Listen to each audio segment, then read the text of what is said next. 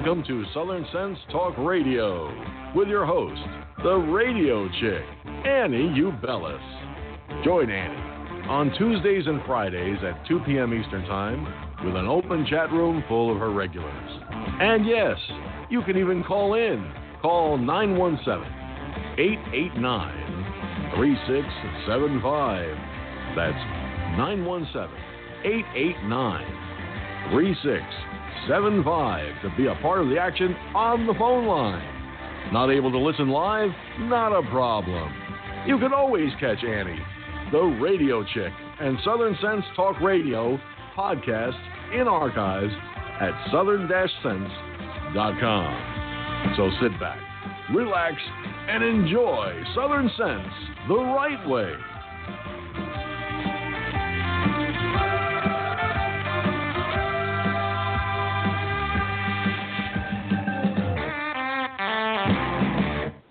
Good afternoon, and welcome back to Southern Sense here on Blog Talk Radio, SHR Media, High Plains, Daily News, Kinetic Hi-Fi, The Fix FM out of Charleston, South Carolina.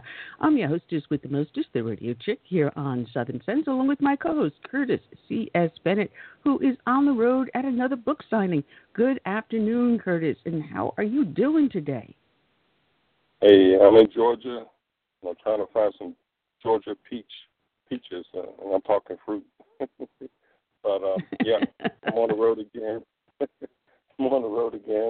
Book signings as usual. It's always good to be back on the show and to interview our guests.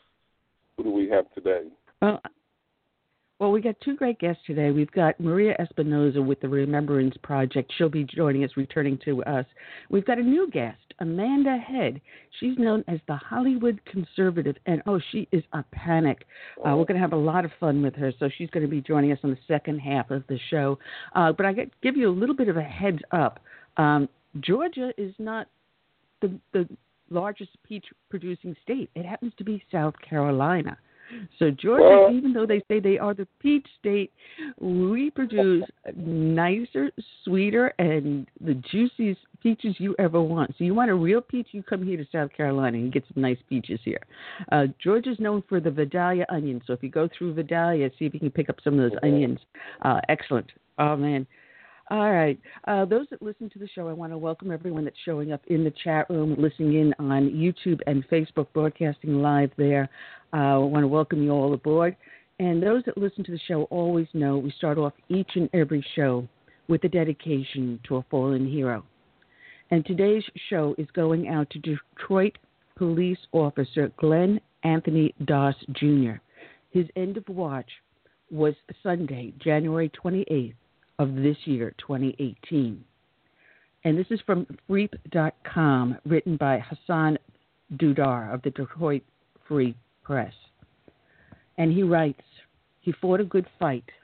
He is truly what we call one of Detroit's finest. He is what we call an American hero.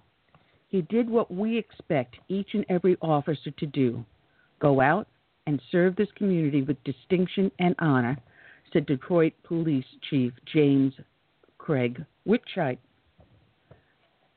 A poster with condolences and photographs sits next to the casket during the funeral for fallen Detroit police officer Glenn Doss at Greater Grace Temple in Detroit. Glenn Doss, Jr., the Detroit police officer who died after being shot in the line of duty, was remembered by his father as the kind of son about whom you can't say anything bad. At the funeral service attended by hundreds at the Greater Grace Temple in Detroit. It is an honor to be his dad, said Glenn Doss Sr., a 19-year veteran of the Detroit Police Department, who received a standing applause as he took the stage behind the open casket of his 25-year-old son, who had served nearly 2 years on the force before his untimely death on January 28th. Detroit police officer Glenn Doss Sr. speaks during the funeral for his son. He called male members of the family to stand in front of the stage as he spoke. When he concluded his remarks, together they joined in the song, Just the Two of Us, which Glenn Doss Sr. described as a father-son favorite that he sang to his son ever since he was little all the way to growing up to being a young man. Detroit Police Chief James Craig told the audience that it wasn't too long since he stood on the stage at Greater Grace Temple with both Glenn Doss Jr. and Glenn Doss Sr. and presented the younger Doss with his badge and took a photo with him. His brief but unforgettable 2-year career with the Detroit Police Department will forever be preserved by the memory of his unyielding dedication, said Craig, who described Glenn Doss Jr. as an American hero who touched many lives and served fellow officers with tremendous work ethic. Craig said an attack on any officer is an attack on all of us, but took a moment to touch on mental illness. The man accused and charged with killing Glenn Doss Jr. suffers from mental illness, according to the family. No longer can we or should we ignore this issue, Craig said, after remembering other fallen officers, including one of his friends who he said was killed by someone suffering from mental illness. It needs to be addressed today. Governor Rick Schneider, who ordered flags at the state capitol complex at half-staff, described the loss of Officer Doss as an awful day. The question is, what do you do when you see these awful days come? Schneider said. Well, the first thing we needed to do is recognize we're all together. We need to support one another. We need to rally together. Detroit Mayor Mike Duggan said he was so heartbroken he could barely speak when he visited Glenn Doss Jr. in the hospital. I loved being mayor of Detroit, but the worst days are the days when one of our first responders are critically injured, and you go to the hospital and you meet and start to get to know a family at what is the most stressful, traumatic time of their life, Dugan said. Glenn Doss Jr. was responding to a domestic violence call the night of January 24th on the 5500 block of McDougal Street near East Kirby when a gunman shot him in the head. Police officers from across Michigan lined up in formation along 7 Mile Road at the funeral for fallen Detroit police officer Glenn Doss. The gunman had barricaded himself inside the home until officers threw tear gas into the house, and he was eventually captured. DeCarlos O'Brooks, accused of shooting Doss, has been charged with 8 counts of assault with intent to murder, according to the Wayne County Prosecutor's Office. Brooks, 43 of Detroit, also was charged with 7 counts of resisting and obstructing, 1 count of carrying a dangerous weapon, and 17 counts of felony firearm. The probable cause hearing for Brooks was set on February 6th. Glenn Doss represented everything that is good about public service. Detroit Police Department, the city of Detroit, said Craig at the service. Today's show is dedicated to Officer Doss. It is also dedicated to all the brave men and women out there that serve as first responders, be they law enforcement, firefighters, or EMS. We also dedicate it to all the brave men and women that serve in our military, from the birth of our nation through today and into the future. And we dedicate it with this song by Todd Allen Herrington.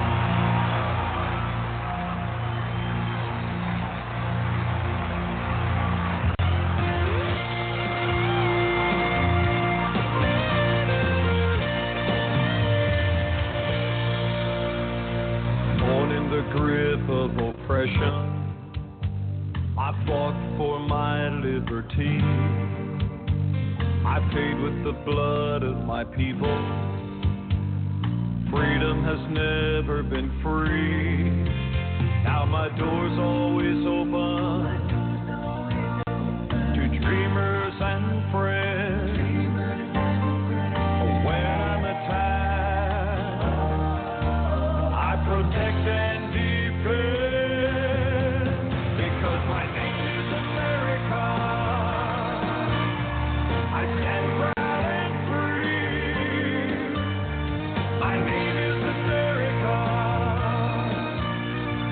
Don't tread on me.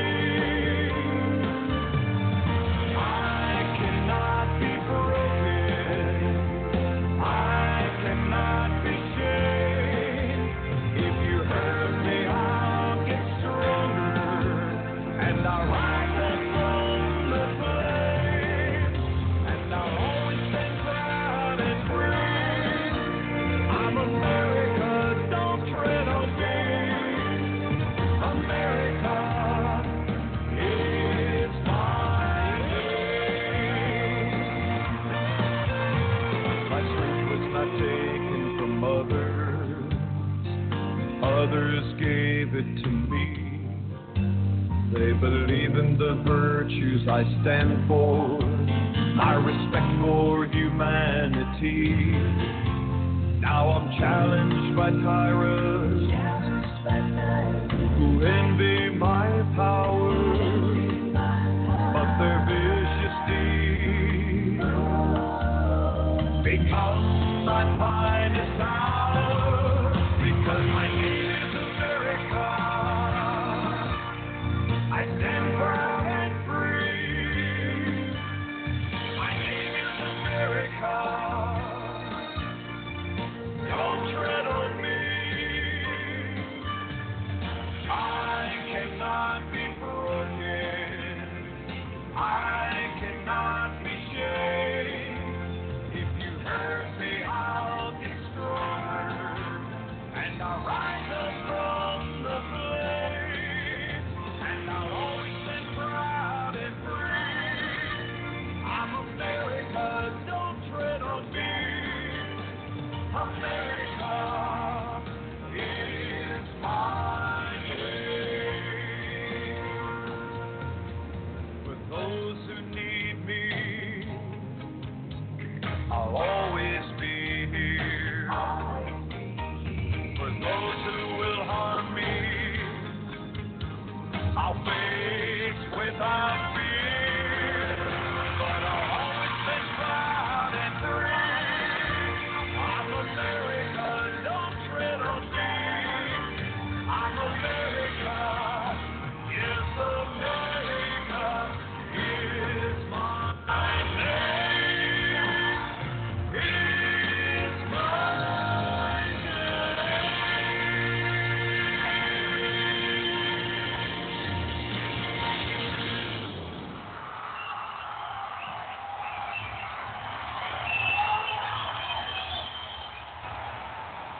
All right, Todd Allen Herrington, My Name is America. And we should have good sound out there. Someone in the chat room is saying that they don't have sound. They hear occasional clicking. It may be your computer, because I'm showing sound on all of my meters here. I don't know what's going on, but I'm showing sound here. All right, you're here listening to Southern Sense here on Blog Talk Radio, SHR Media, High Plains Daily News, Kinetic Hi-Fi, the Fix FM out of Charleston, South Carolina. I'm your hostess with the mostest, the radio chick, Annie, along with my co-host, Curtis C.S. Bennett. Curtis, we are waiting for our guest to call in. Yeah, hopefully she'll call in soon. But we got plenty, to talk about, especially what's going on in Washington and with this investigation and with Sean Hannity's name coming up. We got a lot to talk about. Oh, man. You just can't make some of this stuff up, All of a sudden, I was driving home, and I happened to have, a Patriot radio on my XM radio, and I hear Sean Hannity talking, and I'm saying, what is he talking about when you say, I never hired him as an attorney? And I thought he was talking about Trump and the Cohen episode. And I'm saying, what does Hannity have to do with what's going on with Trump? And I said, this is strange. This is really, really strange. So why didn't, what's he doing with it? And all it seems like this guy Cohen claims that he was an attorney for Trump, not for Trump, for Hannity. And the left just went rabid on it. And it turns out he never retained this guy. He just met him, asked him a couple of questions conversationally, and the guy now claims he's Hannity's attorney. Is this not strange? Well, it's like Rush was saying. I was listening to Rush on the radio while I was on the road driving, and he said it's all about damaging people like Hannity and Rush's personality and to make them look bad, so people to these radio shows to listen. It's all about destroying people from the left whenever they have opportunity to. Well, it looks like we have our guest in on the line. Let me bring her in. And here we go. Good afternoon, Maria. How are you doing today? Hi, Annie. How are you? Hello, Maria. Oh man, we there's so many crazy things going on out there today. But we're going to be talking about what is going on with the immigration on the border, and it looks like Jerry Brown, Governor Moonbeam, was going to send troops to the border. Now he isn't, and now he may, and now he may not. Does this guy know what side of the fence he ever sits on? No. I think it was probably too many drugs back when. Right? but really, it's really sad and disappointing, Annie, because we're talking about lives, millions of lives at stake here, and the rule of law, and he cares nothing whether or not he's a lawful governor or a lawless governor. Oh, that's the sad part. That is really, really the sad part. And the citizens of California, they're the ones that end up paying the penalty. They're really talking already about splitting California into 3 different states. Is that crazy or not? It is, and we have wonderful patriots in California who, in my opinion, are holding a line and doing the job that this governor and his staff, his administration, absolutely going against, placing our country first and placing the public safety, and not to mention the national security issue. That is also a huge fact. But we've got this. We thought they had turned around this caravan. Now there's word that the caravan is still moving forward to the border. We can't even get Mexico to cooperate with us. I mean, Trump is going to have to do something and say, all right, fine. If one more illegal comes across that border, we're going to cut off all aid. He's got to put the line in the sand like he did with Syria. Right, and this is a problem, Annie. It's on Congress's shoulders, and as you know, one man cannot do it all, and it's our system, it's our government is set up that way, and Congress is sitting back with a smirk on their face, knowing that they've tied our president's hands.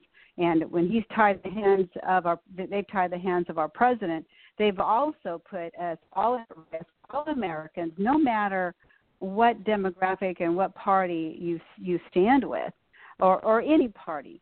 We're talking about the public safety, and they're playing with our lives because they have sold out to the American people.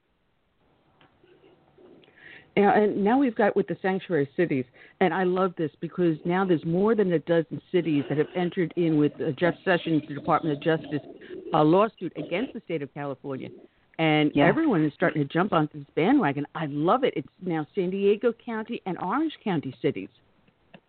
Right, Los Alamitos, San Bernardino. We have several. I'm so happy to see that, and our state director there in California, Robin Vitson with We the People Rising, has stayed on top of this and continues to add jurisdictions to their list.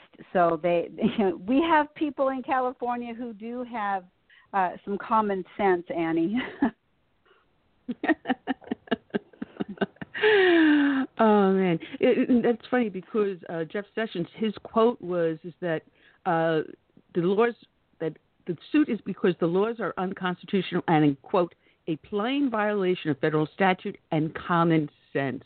It's about time that we bring common sense back into the argument because some of the stuff you see going on, and he even appoints an illegal alien, Jerry Brown, to his staff. To talk about violating our laws just blatantly, it's amazing. Right. It's amazing how far these sore losers will take their loss.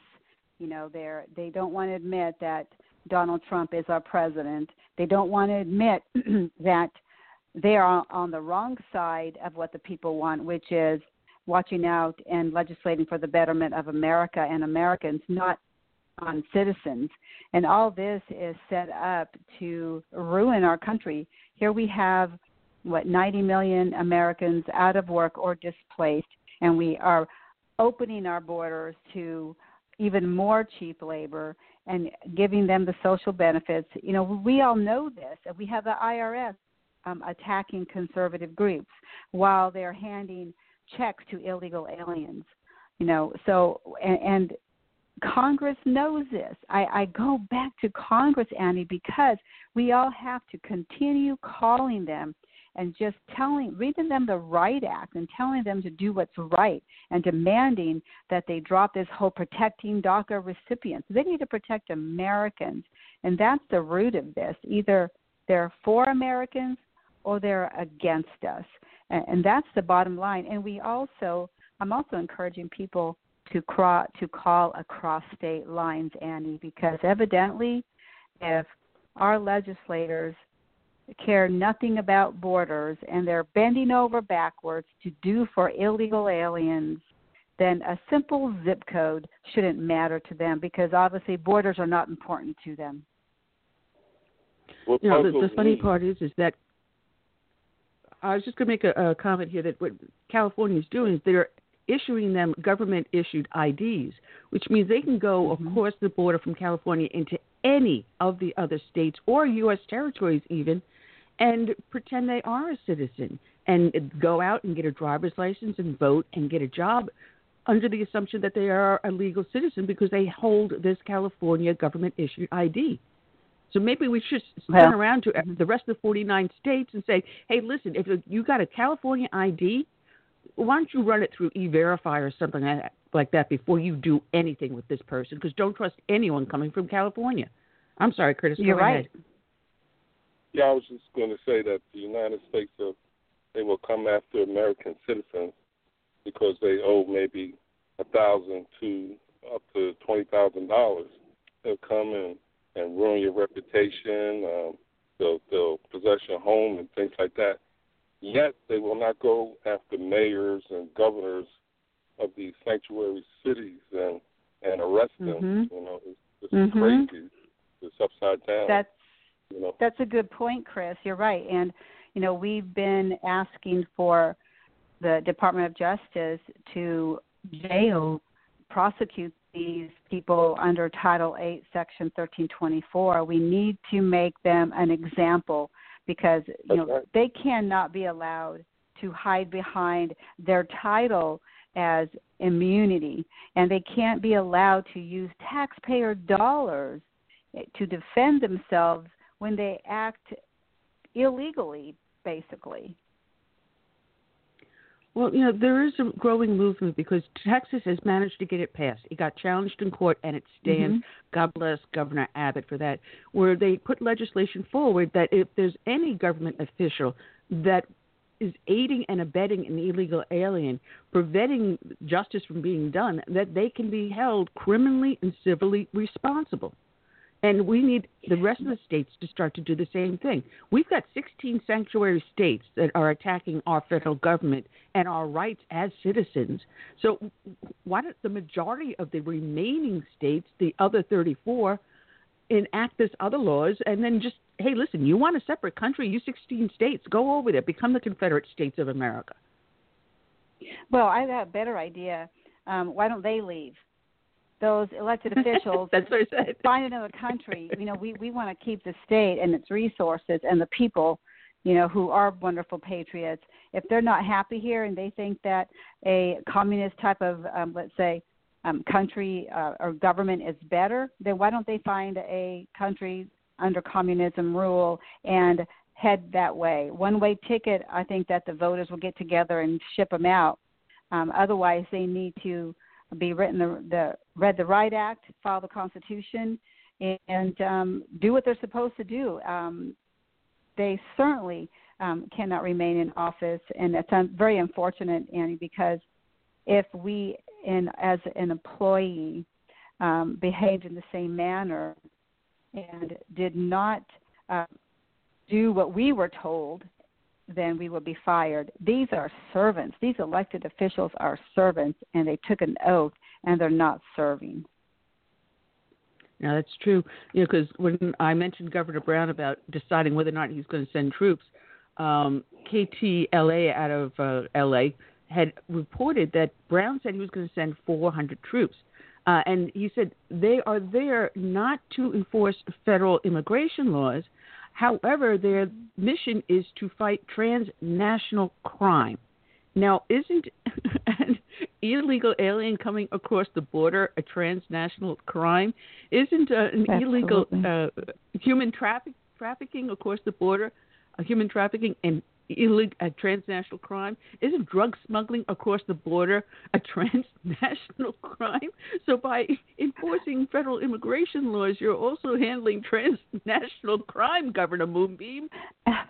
Absolutely, and it's funneling through to the rest of the United States. I mean, Texas is big, with that pipeline through Houston. So we are very aware of this. We're doing what we can. I'd wish that the state sooner, So, and we have to be very strong, and we have to be serious about our national security, our sovereignty, and legislating for the betterment of Americans. And as you know, the most egregious of all is the loss of life, and illegal immigration can be easily stopped. And they simply, Congress and all levels of government, you have these elected officials who have sold out and bend over backwards for illegal aliens because the U.S. Chamber of Commerce donates to their campaigns, and they get reelected, and they're treated like royalty. So, we've really got to turn this around and place America first. When you can't say your pledge allegiance in your own country and fly your own flag and wear your president's name on your T-shirt and not being attacked is absolutely proof that we're in a lot of trouble here. That's the shameful part. Anyone that does display anything with Trump on it, I was walking around the last couple of days with a T-shirt that said, "Don't tread on me." And, I would get a couple of, nasty looks. But overall, the vast Americans agree with me. Don't tread on me.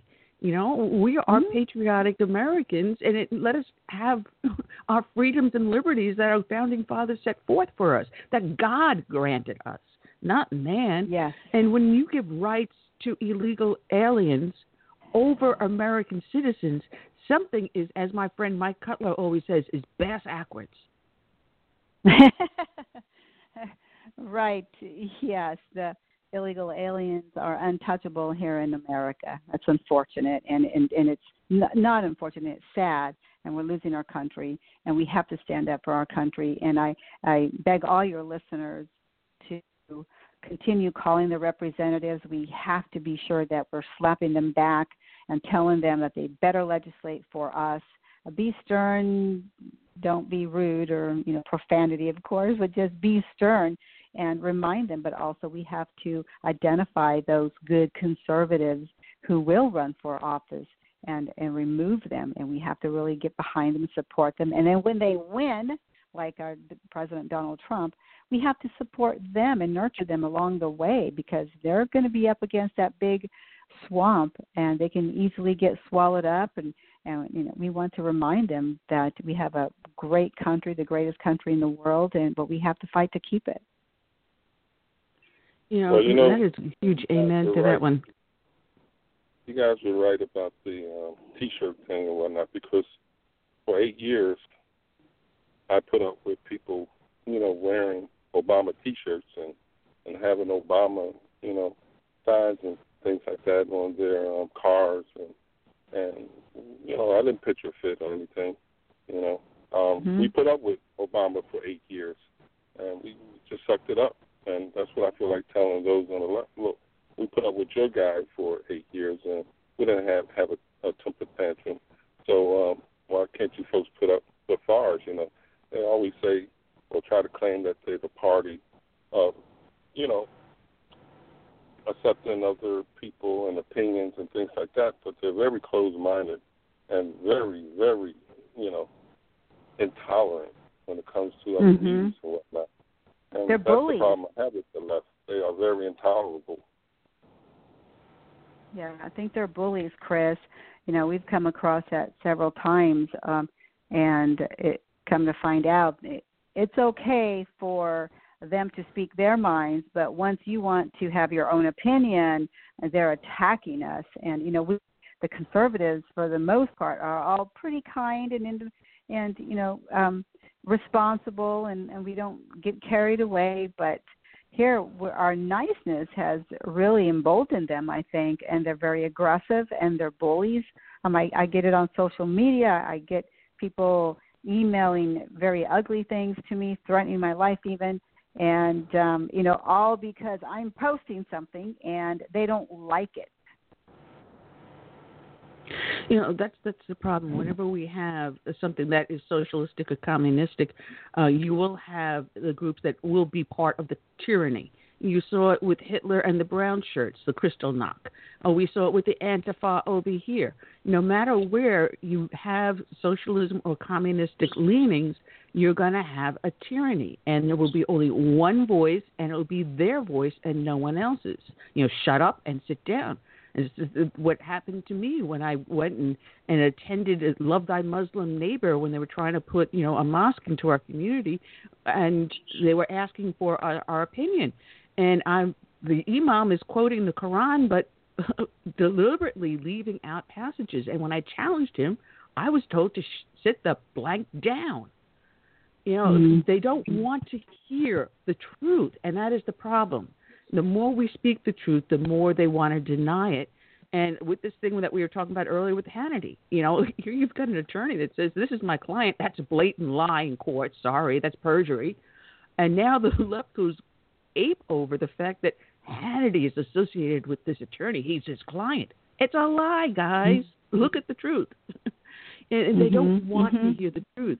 And when we deal with DACA, and they make it sound like all these innocent children are going to be so irreparably damaged by simply following the law. And it was offered, hey, listen, let's look at this by a case-by-case incident. Because, yes, there are going to be some that are completely innocent, had no idea that they were here illegally. And there was a case, we spoke about this, you and I, earlier, in one of your appearances, that Lindsey Graham did it the right way back then, but suddenly now he can't do it the right way. Where she found out she was illegal when she turned 18 and went to get her driver's license and attend college.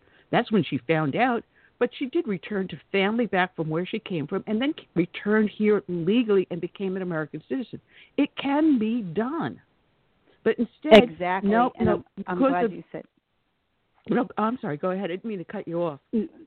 No, and you're right. And that's what we want right there.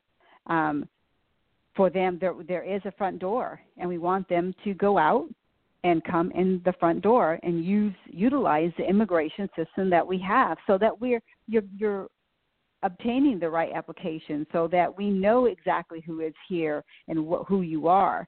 So that's the answer right there. But no, Congress wants to bend over backwards, jump through hoops for illegal aliens, regardless of how they came here. The DACA recipients, their average age is 24 to 26, up to 36 and 37 years old. So they're should have the wherewithal to go ahead and come the right way. And that should be the bottom line. And the rest, well, let's see if they truly were brought over and when, and no chain migration. So we have to, at some point, we have to say stop. Enough is enough. And I think we're at that point now. Otherwise, as you can see what's going on all over the United States in certain jurisdictions, following the lead of California. That's the unfortunate part. We did have a set way of doing immigration here to the United States, but that changed in the 1960s. And my husband and his family, they had to be vetted. They stayed in a displaced persons camp in Germany until the family was vetted, and they had a sponsor. They had a place to live. The father had a job. My father-in-law had a job. And then the family was brought over as one unit. And there's like no more else. This one group is coming, that's it. You've got the parents, the 4 kids, and the grandmother, and that's it. No more chain migration. You can't, once you're here, say, hey, listen, my cousin or by the 3rd or 4th uncle wants to be part of the family, or this person is my wife. I married her when I went visiting overseas. No. Once you're here, that's it. Close the door. But we stopped that in the 60s. Well, there were times where we had absolutely no immigration because we said, all right, we need just X amount of people because we need people with these skills or these backgrounds. And once that door was closed, no one came in. And we've done it throughout our history for the first 200 years. Now, all of a sudden, It's got to be doors wide open. And again, we're being told to shut up and sit down, Annie, in our own country. And you look at Congress, they knew all these loopholes were there. They didn't close those loopholes to stop all the killings of Americans. And I wonder if they have a number that they're willing to be okay with of innocent Americans being killed by illegal aliens, because they're certainly not doing anything to stop it.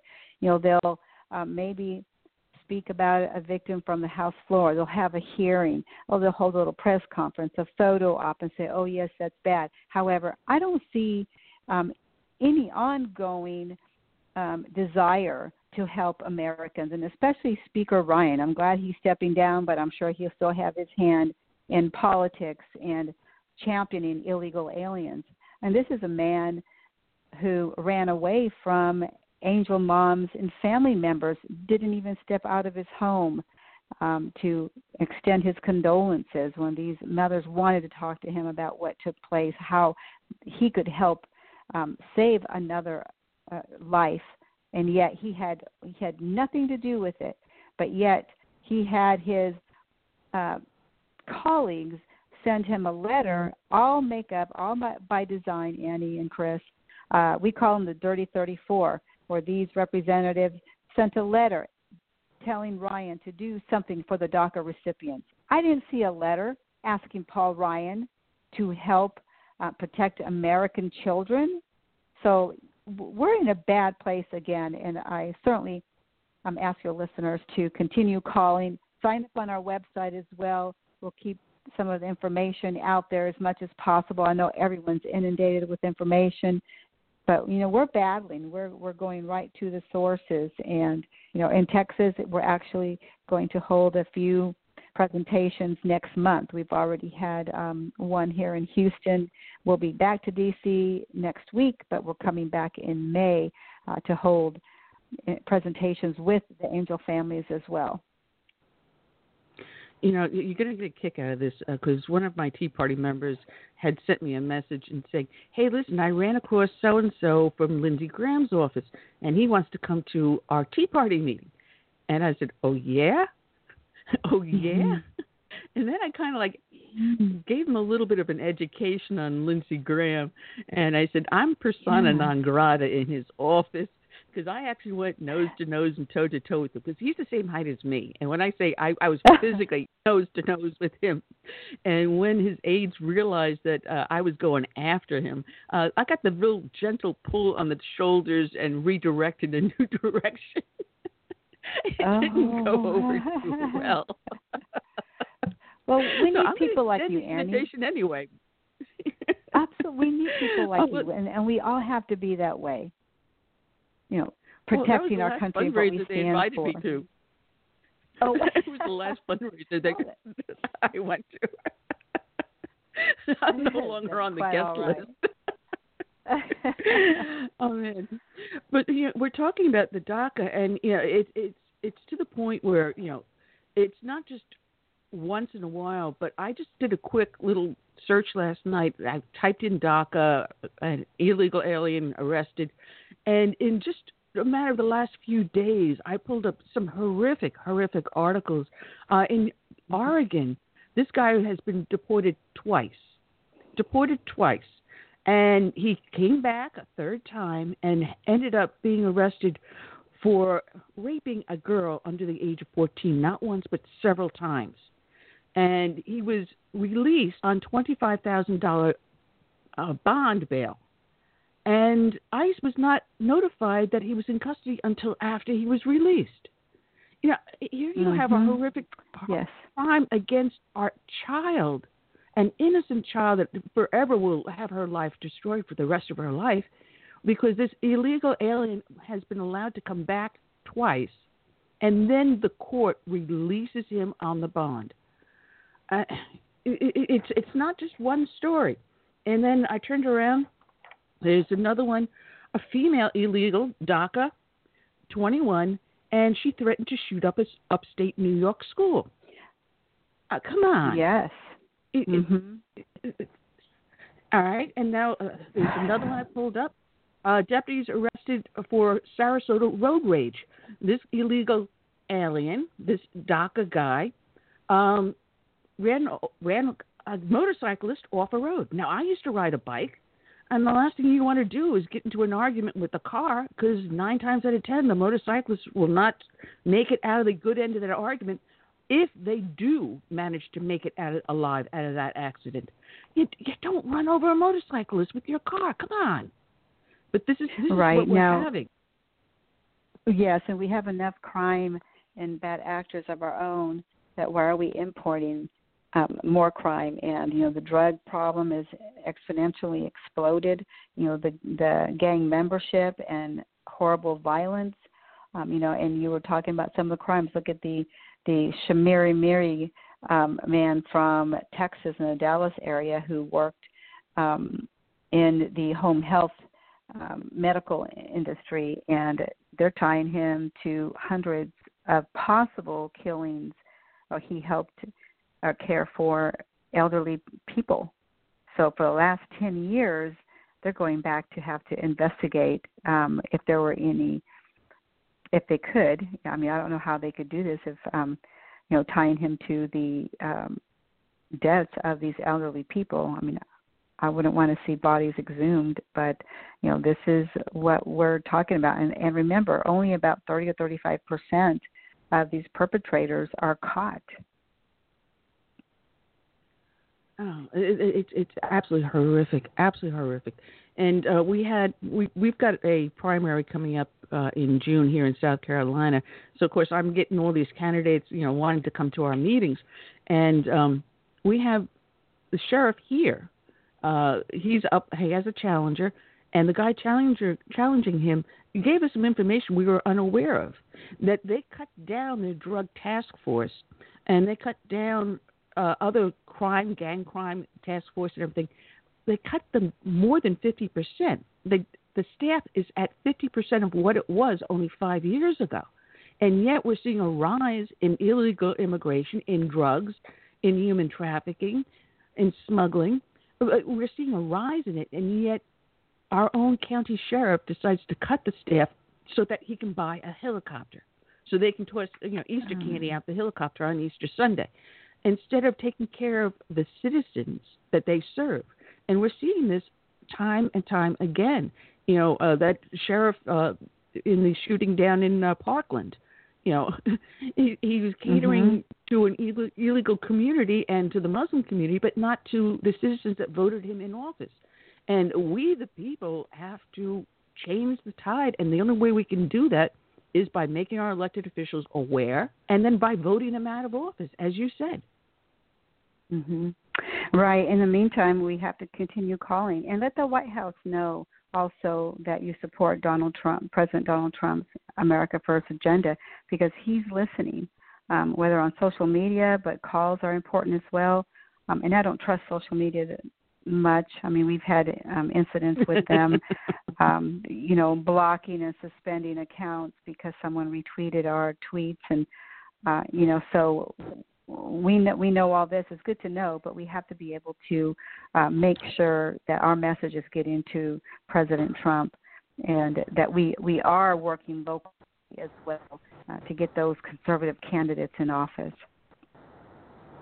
Well, it really does my heart good when I see a lot of these new people stepping into the political arena to run for office for the first time. And a lot of them are veterans in the war in Iraq and Afghanistan.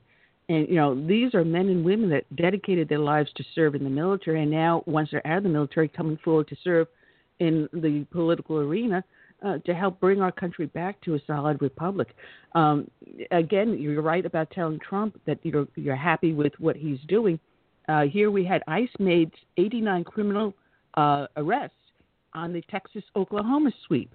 So things are being done to start to sweep up these people, and they're not knocking on people's doors, saying, come on, no, they're going to workplaces where they're hired illegally. They're sweeping them up in criminal raids where they're going for drugs or gang activity. And a lot of these that are coming over are members of MS-13. Look what was happening in the town that my husband was was living in, I lived in as a child. Both of us went to the public schools there in Brentwood, Long Island. You know, it is a war zone over there. And this that's terrible. childhood, I remember going Right. into the woods alone with my girlfriend to pick blueberries. And the kids are now even afraid to walk down the street. It's got to stop. Well, absolutely. And you know, you take a look at what's going on in their country, and this is, you know, they're bringing that here. You know, and Texas is not exempt from the crime either. You know, we had over 640,000 crimes, and that included 1,200 homicides in the past 10-year period. You know, sexual assault, 6,000 sexual assaults and about 68,000 assault charges. But, you know, and this is not just Texas, and like you said, in your town, but small towns you never would suspect. But, you know, these criminals have a pipeline, and they know exactly where to go, and they embed themselves. They become, you know, they try to vote, illegal aliens, of course. And they do vote. I don't think every single one of them tries to, but yes, so they affect our policy in that area. And here they're coming across the border, pouring across, and then these elected officials think that they have to bend the law or look away from laws to help support them, the illegal aliens. Very backwards right now what we're dealing with, Annie, and again, it's not something that the fake news out there talks about, so it's great that we have voices like yours who are talking about this, and not only from your own experience, but, you know, you're keeping up to date, and just like everyone else should be doing. I think a lot of your listeners probably are in that same mindset where they're educating themselves so they can be knowledgeable when they go before their legislative their officials. You know, my mind is going in about 15 different directions at the same time. But, you know, we have people out there. We even have the Mexican government sending their agents throughout the United States to assist these illegal aliens in avoiding the law and to remain in the United States. And there's a website that was put up back in the 1970s, and it was originally to help people, you know, do some legal paperwork on their own if they need to write up a will or something like that. You know, it was brought originally with good intentions, but now it has a major section on it on when an undocumented immigrant is caught, what to do, the number of ways in which an immigrant can come into ICE custody. They talk about a workplace raid. If an immigration officer comes to your home, telling them don't open the door unless he or she has a warrant. This is what they're telling you to do. If ICE officers, if you've been convicted of a crime, what to do. If you're found by another law enforcement agency. And here is what it really gets me angry. They said if you are within 100 miles of the border, be aware that officers of the U.S. Customs and Border Patrol are out there looking for undocumented immigrants. So they're basically telling them, once you cross the border, go more than 100 miles inside. Go into the heartland of America, and they'll never find you. So who's going to look for you in, say, Wyoming? Right, and we're bringing these juveniles into the interior. You know, so the UICs come to the border or a family unit, we bring them into the interior. That's why the memo from President Trump ending the catch and release is very important. You know, asking General Mattis to give him a list of those military bases that are no longer in use so that we can create detention centers. So we're not bringing illegal aliens into the interior, giving them a court order to appear, which they ignore. Going 3.5% show up for court, and they're lost. But then they find their way onto our welfare system. What ticks me off is that a lot of these liberal states that have allowed illegals to have like driver's license, they are considering allowing these folks to vote in the upcoming midterm election, and it's purely outright illegal, you know. And then, you try to stop them, they go to court, and you have these activist judges who side with them. Mm-hmm. That's got to stop. We're a nation of laws. We don't have laws, and we don't abide by laws. We have anarchy, or people like we see, just making it up as they go.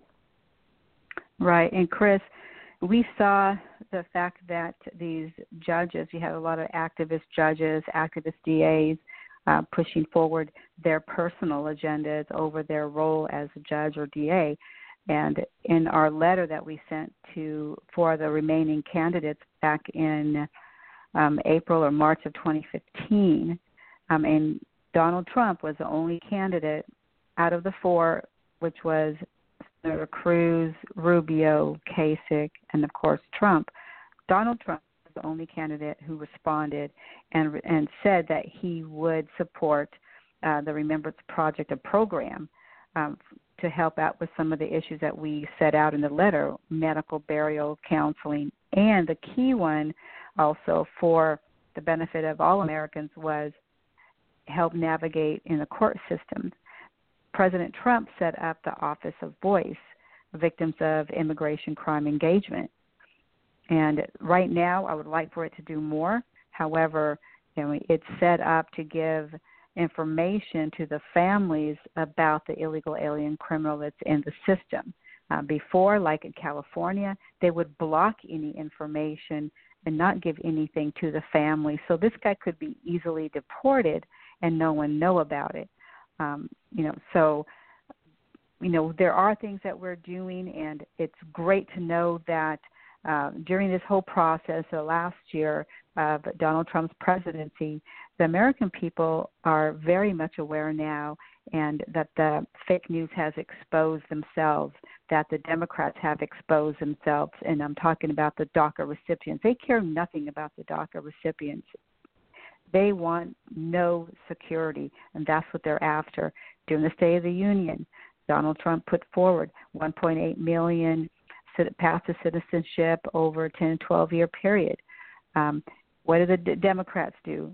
No, they did not accept it. So that's not what they're really after. They're after no borders, chain migration, everyone come and ruin our country. I mean, the Democrat Party, and that was my party years back. Growing up with John F. Kennedy, my parents supported him, but it's not the Democrat Party of John F. Kennedy anymore. I just truly believe that the communist socialists have hijacked that party, and we need to have those people come over for this America First agenda. Oh, wow. You said a lot, because I remember my grandparents proudly having a picture of JFK up in their house. And even though my parents are conservative, I remember when he was assassinated, and as a little kid confused when I'm staring out the front window, wondering why I can't see the funeral procession. Here you're in New York, that's in Dallas. My mind didn't quite register that. But it's a lot said, because the Democratic Party has moved so far to the left, and that I don't know if it will ever survive coming back. You've got a control arm in there that is forcing it further and further and further to the left. I mean, if you can get Governor Moonbeam to get reelected over and over again, there's something wrong with the Democratic Party.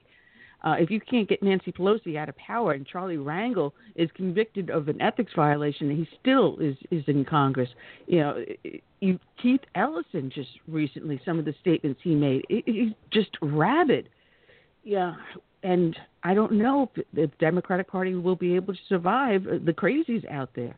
But as you said, we've got to support, what is being done now. And I'm glad to hear about the program Voice, because victims should be the primary concern of law enforcement and our government officials and the public. Instead, the concern is given to the illegal, to the criminal, and the victim is just treated even worse than when they were attacked. The victim becomes and that's the victim one problem all over again. And you have a exactly hotline. the words that we mentioned. Re-victimization of the families. Oh, yes, it's 800-222-9691. Right, the crisis hotline, so people can go to your website, the Remembrance Project, hit the crisis hotline, and get connected with you. And if they are a victim, I keep on hitting my microphone. I apologize. If they are a victim of an illegal immigrant, they can come to you and your organization and get a helping hand. Yeah, absolutely, and we help out with counseling and in their area, and we put them in touch with a clinician. That number goes straight to a clinician that answers the phone 24 hours a day. And, if there's resources around the area, we get a form, we help fundraise, and they don't have to pay for the counseling.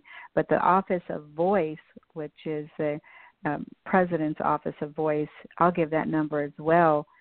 And this is where they can call and register their case and try and get information if they're not able to obtain that information about the illegal alien criminal that's in custody already. That is 855-488-6423. 855-488-6423. And basically it's 855-48-VOICE.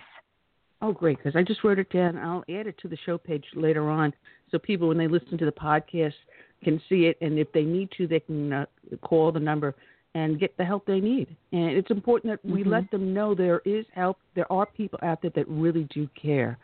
The crime rate has risen. And it's an unfortunate thing to say. And the more we have these illegal aliens coming in, the more we're going to have additional crime. Yes, there may be some innocent people coming across, but however, the fact they come across is a crime in itself. As you said, there is a front door, and we'd like people to use it. We wouldn't leave our front door in our own personal home left unlocked and go out and say, hey, listen, come in, take whatever you want. But that is what we're doing now. We're saying, come in, you get your welfare, you get your Section 8 housing, you get your food stamps, you get free education, you get free medical care. And then we help you find a job if you want it. Otherwise, we'll give you unemployment or something like that. Right, and we'll actually displace an American. And I was just going to say, and we treat illegal aliens, people who broke into our country, snuck into our country, and that is an offense, a crime, and treat them better than our elderly who have paid into the system, and our veterans who have put their lives on the line, and all the orphan children, about 500,000 American orphan children that need caring for. No, it's easier to promote Planned Parenthood and abortion, and then because we have a lowering of the American native population, our American citizens, because of abortion, we need to bring more people in. So let's bring them in illegally. So that makes sense, doesn't it? So instead of promoting life and promoting the innocent child, no, we'll bring a criminal in instead. Right. That someone with that mindset, can you believe that we do this? I never would have thought it, but it's very unfortunate, Annie. And again, can't stress enough the work that you do. It's very important to get the message out. So thank you. Well, I thank you for that, and what you do, and thank you for no longer being a Democrat. My parents also had 3 restaurants growing up, so we quickly realized that that's just not the way to go. You have to work hard, and looking around and seeing other people just and being on the welfare roll and government cheese, it just was not working out. I have to laugh because at the meeting, I was telling everyone to make sure that they get out and vote. And so I said, vote like a Democrat, vote twice. Boy. I know I'm going to get a lot of heat on that one. Well, I think if you look at the issues and inject common sense, you come right back to not even the Republican platform fits America First agenda like President Trump is championing. This is a whole new revolution, and it is a quiet, or maybe not so quiet revolution, but it is, and we are battling for our country, and that's one life at a time, and American lives matter, Annie, and that's what we want to focus on. Well, that is a huge amen to that one. Maria, it has been so much fun having on you. And you know you're always welcome. You've got something new. Just you got my phone number. Pick me up, pick up the phone, give me a call, or talk to your guy over there in Publis and say, hey, listen, let's get back on here, and we've got something to talk about. It's always a lot absolutely. of fun. And I'm telling everyone to check out the Remembrance Project and take a look at the Stolen Lives quilt that you have up there. And if they know someone that needs help, to call the crisis hotline. And I'm going to put the voice number up on the show page too, so they can, while they listen to the podcast, can click on it and check it out too. You're an angel. Thank you so much, Annie, and God bless you and Chris, and keep up the great work. And we're going to win. The other side has underestimated that scrappy American DNA that it's inside of. We're not giving up on this great country. That's right. We're fighters, and we're coming up swinging. We're winners. That's right. And I thank you for joining us. Go ahead, Curtis. Oh, I was just saying we're Curtis? winners. Oh, we are Can you winning. hear me? We are winning. Well, yeah, we got you, Curtis. All right, thank you, Maria, and enjoy the rest of your week. We're welcome, and thank you. Take care. All right, God bless. All right, check out Maria Espinoza. Check out the Remembrance Project. There's a link up on the show page. Just click on the link to check it out, and check out, if you know someone, direct them to the crisis hotline. And as I said, I'm going to put up the other phone number up onto the show page later on tonight. What a lovely, lovely lady. And we're waiting for our next guest to call in, Amanda Head. She should be calling in shortly. We have a lot to talk about, especially with her. Oh, good Lord. There's so much going on. And this recent revelations about Twitter and Facebook and Google.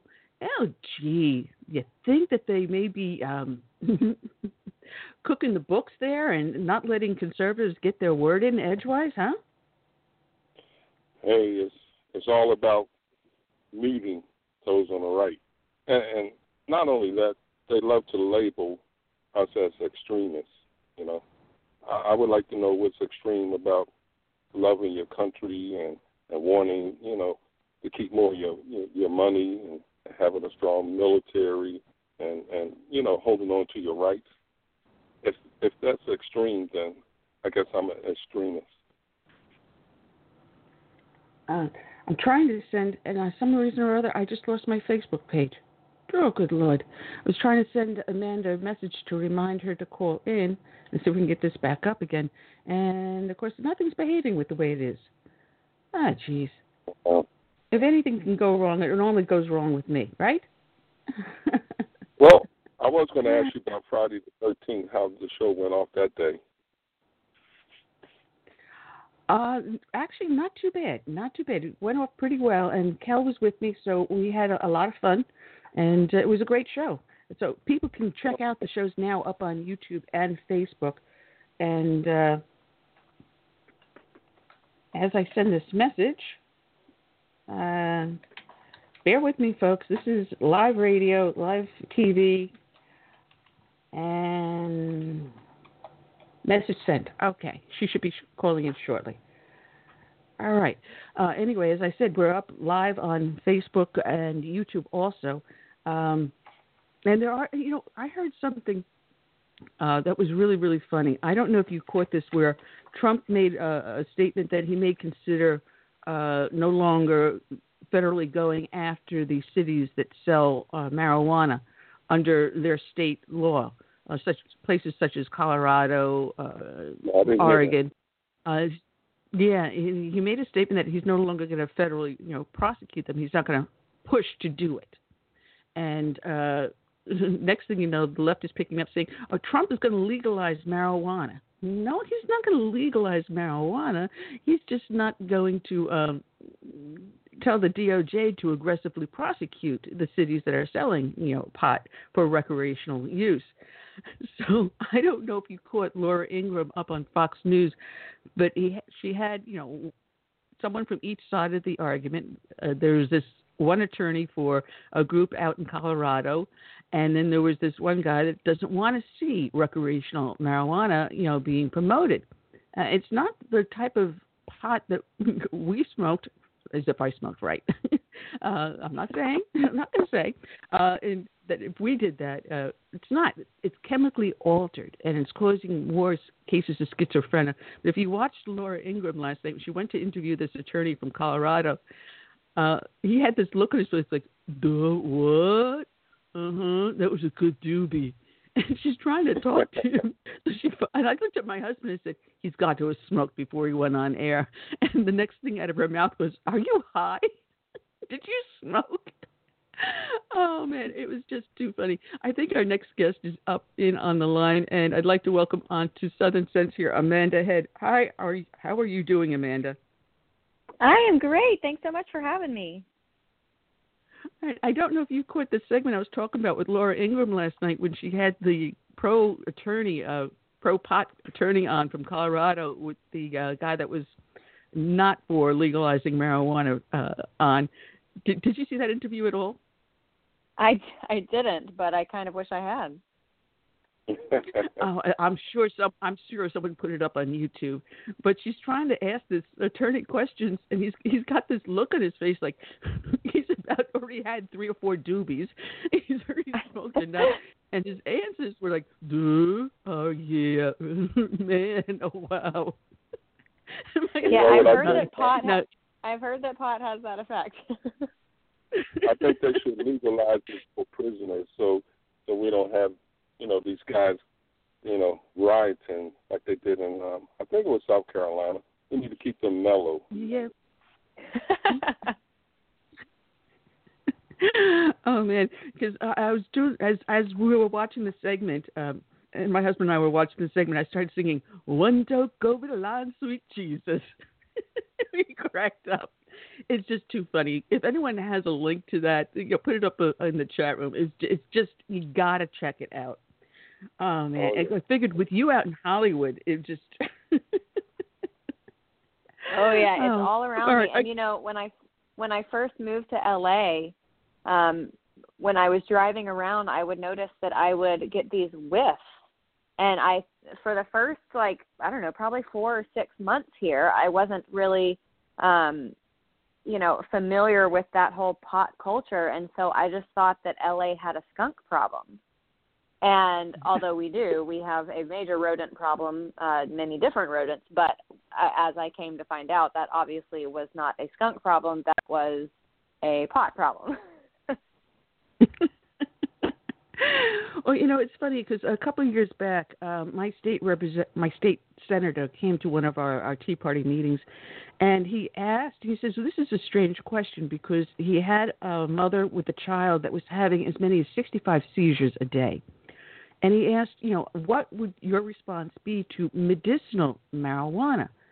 And he was absolutely surprised because every last one of us, to a person, said, we have no problem with medicinal marijuana, especially if you've had the psychotropic removed from it, which can be done. There are ways in which to do it. But recreational marijuana and smoking just for the sake of smoking, we do not agree with that. So he was able to put forth legislation, which unfortunately has not passed yet. It's been a couple of years. So I have no problem with that. But when you're talking about recreational marijuana, have you ever been behind someone driving when they smoked a couple? It's bad enough when you have someone with alcohol in their system, but when you add on pot too, you're just asking for more trouble. Yeah, here in California, I am around a lot of people who smoke recreationally, and I notice, and it's kind of a chicken and egg scenario between a lifestyle that they lead and being a prolific pot smoker. It's like, is it because of some personality trait or some behavioral thing, or a nurturing issue growing up, the environment that they come from, that they are compelled to go in that direction, or which one happens before the other. But in terms of the medicinal aspects of it, there has been so much research recently. I just watched a video a few days ago that was like a time-lapse video of a man who had Parkinson's and was shaking uncontrollably, and they did, a sped-up video, a time-lapse video of him, I think it was 30 minutes, And at the beginning of the 30 minutes, they dropped cannabis oil on his skin and rubbed it in. And then it showed the progression over 30 minutes of how much it helped him stop shaking and stabilize his mental capacity. And also, you know, in cancer research, we're finding out more and more how cannabis, obviously without the psychotropic elements in place, but cannabis can help people who are suffering from side effects from radiation and chemotherapy. So there are so many medicinal aspects to it. But again, you know, smoking recreationally, and I hate to, you know, propagate this stereotype, but I think that there's a certain lifestyle and a certain productivity or lack thereof that comes into play when you have someone who is smoking pot all the time. No, that is true, and I've seen the outcome of it. And unfortunately, it's like I said earlier, it's not the stuff that we had back in the 60s and 70s or even the 80s. They are mixing other things into it, and they've genetically altered it. So, you know, you've got the fentanyl being mixed in with it. You've got other things being mixed in with it. It's not the same, and they're seeing a higher case of schizophrenia from people that are using it recreationally. It's been altered. Yeah, it's and not you know, the same. So, I had a friend of mine who, when he moved to LA, he had smoked pot here and there, I think in college. But when he came to LA, he was smoking with some friends and had a terrible, terrible trip from it. And I don't know if there were ever any lasting effects. I don't think there were. But what we found out afterwards is that the weed that he had smoked was laced with PCP. But it was a modified version of PCP, and it had a really, really scary effect on him. And that happens more often than you think. Oh, yeah. Just to change the subject a little bit, because I had this as number one to talk to you about, and lo and behold, we're finally finding out that Twitter and Facebook and Google and YouTube and other liberal social media websites that claim to be fair and balanced really aren't. And they've been censoring those of us on the conservative side. Who would have thunk that? Yeah, you know, it's funny. Liberals love to make fun of conservatives and say that we are paranoid about gun grabs, just like, you know, them saying that we're paranoid about social media taking down our posts or removing us from social media altogether. And, you know, the hearing last week with Mark Zuckerberg basically solidified what we were all thinking. And look, I've been thrown in Facebook jail numerous times. I've been shadow banned on Twitter. I've been suspended from Twitter. I never posted any videos on YouTube personally because I've had numerous friends. One of my friends, Alfonso, who is a black conservative, he was demonetized on YouTube. Dave Rubin, who is a gay liberal, but he's one of those liberals who he invites, you know, he has Larry Elder on his show, he has Ben Shapiro on his show, and so YouTube has demonetized him. I just saw that an interview that he did with Jordan Peterson, the psychologist from Toronto, that video on YouTube was demonetized. So it happens as much as conservatives think it does, maybe even more, and definitely more than liberals think it does. And last week when Zuckerberg was questioned about it in Congress, and he never really gave an answer as to whether they designed the algorithm to do just that. He basically just said, well, you know, Silicon Valley is a really liberal area. So he basically was saying, yeah, pretty much we do. Well, it's funny because I realized that I'm not going to be monetized because when I put up 9 years ago my Beaufort Tea Party, 8 years ago, Beaufort Tea Party on YouTube, when I used to broadcast, you know, our rallies, and they said, no, you can't monetize it. And I said, all right, fine. And then when I started doing this radio show now 8 years ago, and I started putting stuff up onto YouTube, again, they will not allow me to monetize. And so I've been dealing with this for 8 years straight. I found out I was shadow banned on a couple of other social websites. It happens to all of us. I can't tell you how many times I ended up in Fitmo. Facebook put me in Fitmo. Oh, you're sending out too many invites. You're banned from sending out any more invites. These are two people that joined my fan page that wanted to know when I was doing the show, and I would send them a notification to let you know, hey, there's one coming up. Nope, you got to ban them. So I've been dealing with this. I'm sure you too.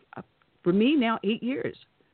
So now they're finally admitting it. It's very scary, and I can always tell when a post on Facebook or something has conveniently disappeared from people's timelines because having a page on Facebook that I've managed for a while and knowing the engagement that I usually get, I can always tell when something has been omitted from people's timelines because it obviously gets a much smaller outreach.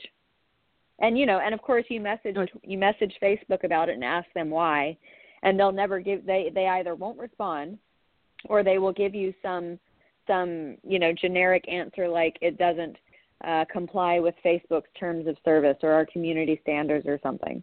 And it's like, and I had this happen one time, and this was crazy because it wasn't even a post. It was a comment that I made. A girlfriend that I went to Auburn with, she lives out here in California, and she posted something about, so she has one little boy and she has 2 twin girls, and she was talking about, whether they wanted to grow their family and things like that. And I, at the time, was reading a book by Brigitte Gabriel, who is a Christian from Lebanon, who now lives in the United States, but she was forced to live in a 8x10 bomb shelter with her family during the Palestinian invasion in the late 70s. And she talks about in her book about, the level and the rate of procreation among the Islamic community. And so I commented on my friend Bethany's post, and I said, yes, please keep having babies because Islamic communities are out reproducing Christian communities 7-1.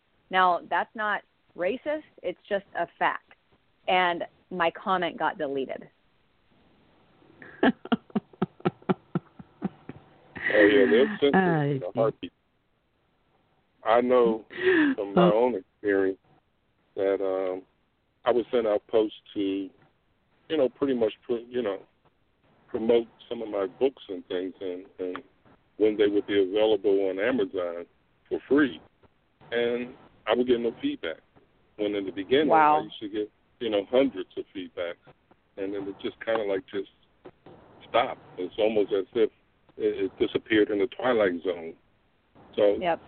I know there's a concerted effort on the left to stymie, any kind of voice from the right, and we really have to do something about it, or demand from our leaders, in Washington, to do something about it, because, the playing field should be level for all opinions and views, and right now it isn't.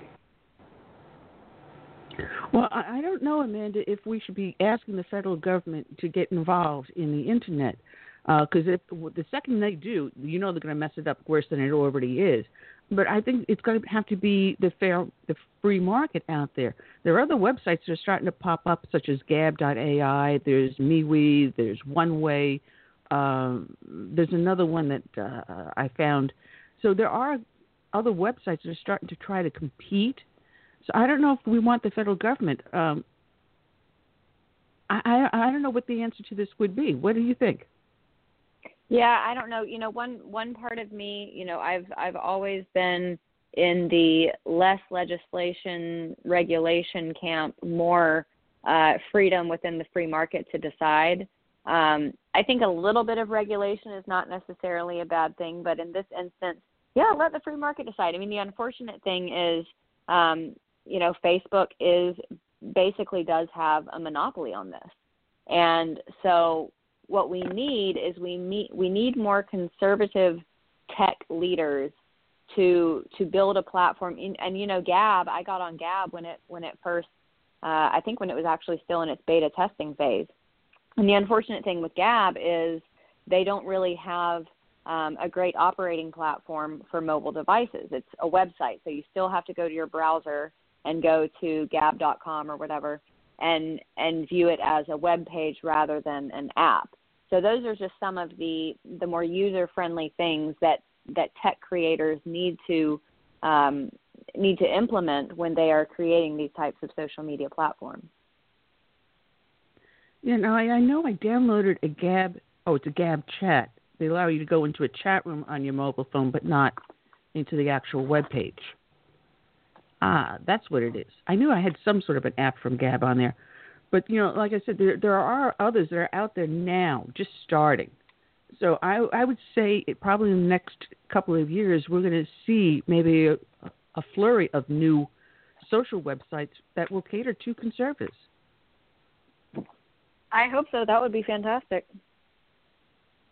I mean, I know Twitter's been shadow banning me because I know I have so many followers, and when you see that you may only have one or two hits on something you post, you know something's wrong there. Because Brett Brozell had on Media Research, his webpage, a good breakdown that says Twitter's the one that leads in censorship. Project Veritas had caught staffers over there bragging about censoring conservatives. They're saying flat out that they're doing it. And as you said, Facebook hides topics and feeds. I told you, they told me I can't send out invites. And when I do, they limit me only to 25 or 50 when I have several thousand followers.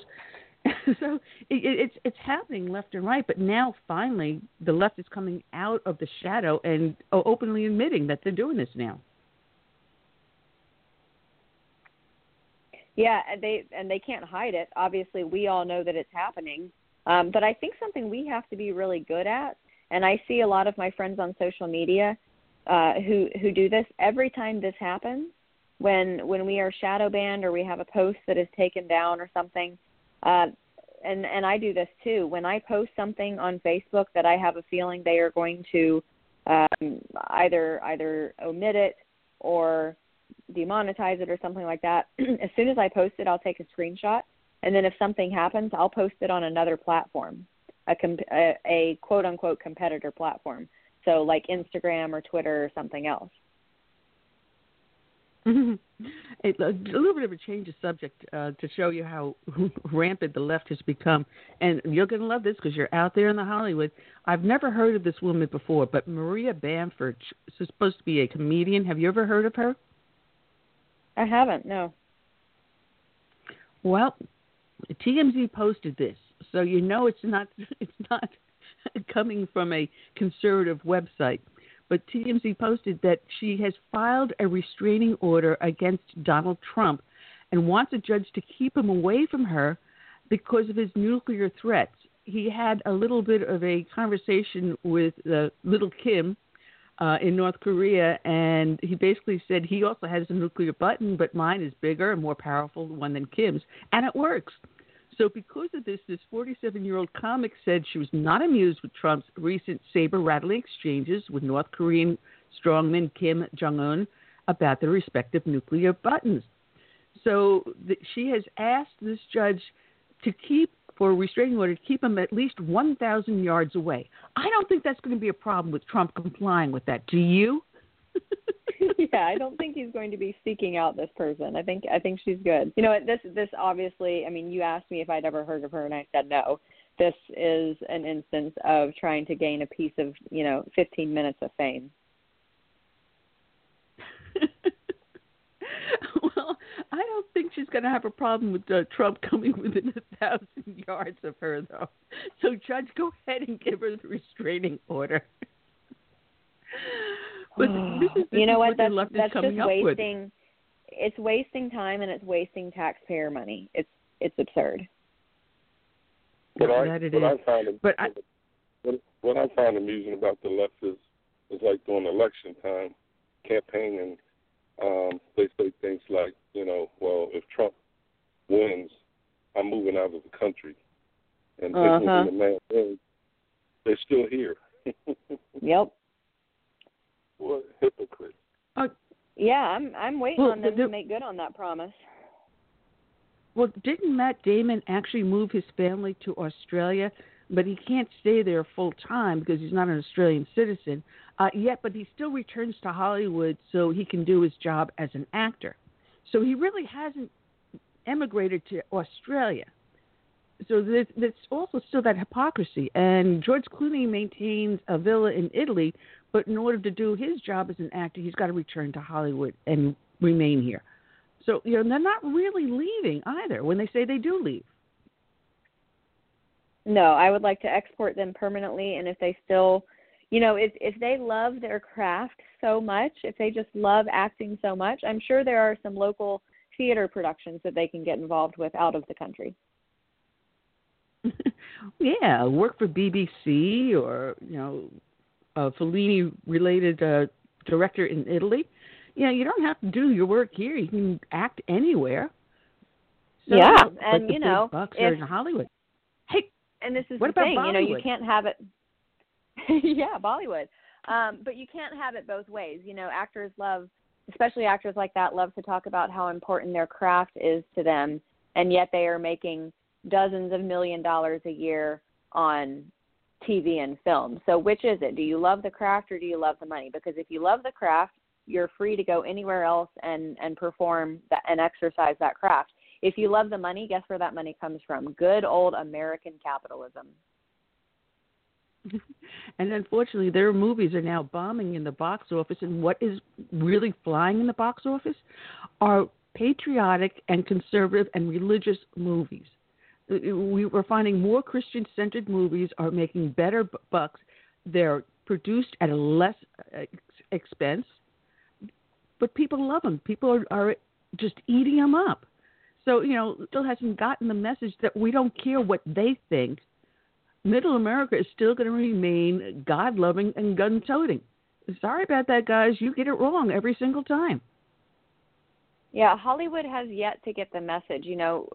At the Oscars February or March, the woman who won the Oscar for supporting role in 3 Billboards Outside Ebbing, Missouri, she gave that speech about how from now on she wants to have a diversity rider in her contract, meaning that there should be some type of affirmative action aspect to hiring for roles in Hollywood, which is just so beyond idiotic to me, because you're going to embrace a situation where you are hiring people because they are a transgender or because they are a member of a minority community, rather than choosing the best actor for the job. And you know what? I hope they do that, because they will be going in a downward spiral more so than they already are so fast it's going to make them their head spin.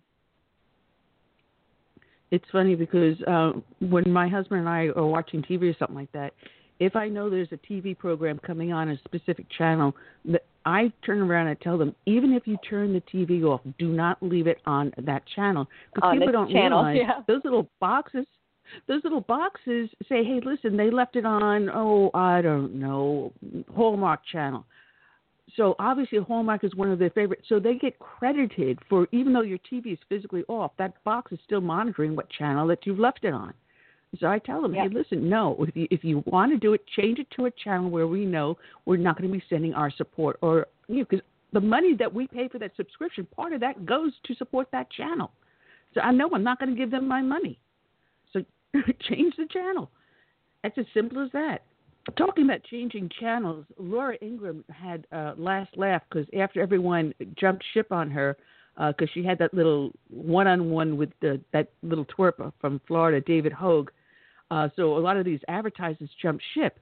Well, lo and behold, she came back from her little vacation, and her ratings shot through the roof to the #1 slot. And not only that, Ace Hardware did a mea culpa, and they said, well, we didn't have the complete information. Apologize to her show and return to advertising on her. So the left can't even do a boycott properly. Yeah, I saw that her viewership was up 20%, and you know what else? Membership at the NRA is up, I think, 25%. So Americans are speaking very, very loudly, and I think and I hope they are being heard. Yeah, I really do, because the attack on the NRA, it was just awful. And when I listened to the protests and some of the arguments people had against the NRA, they were just lacked complete logic. They have no idea what the NRA was about, what they do. And you add in that the House passed that weak, limp school safety bill.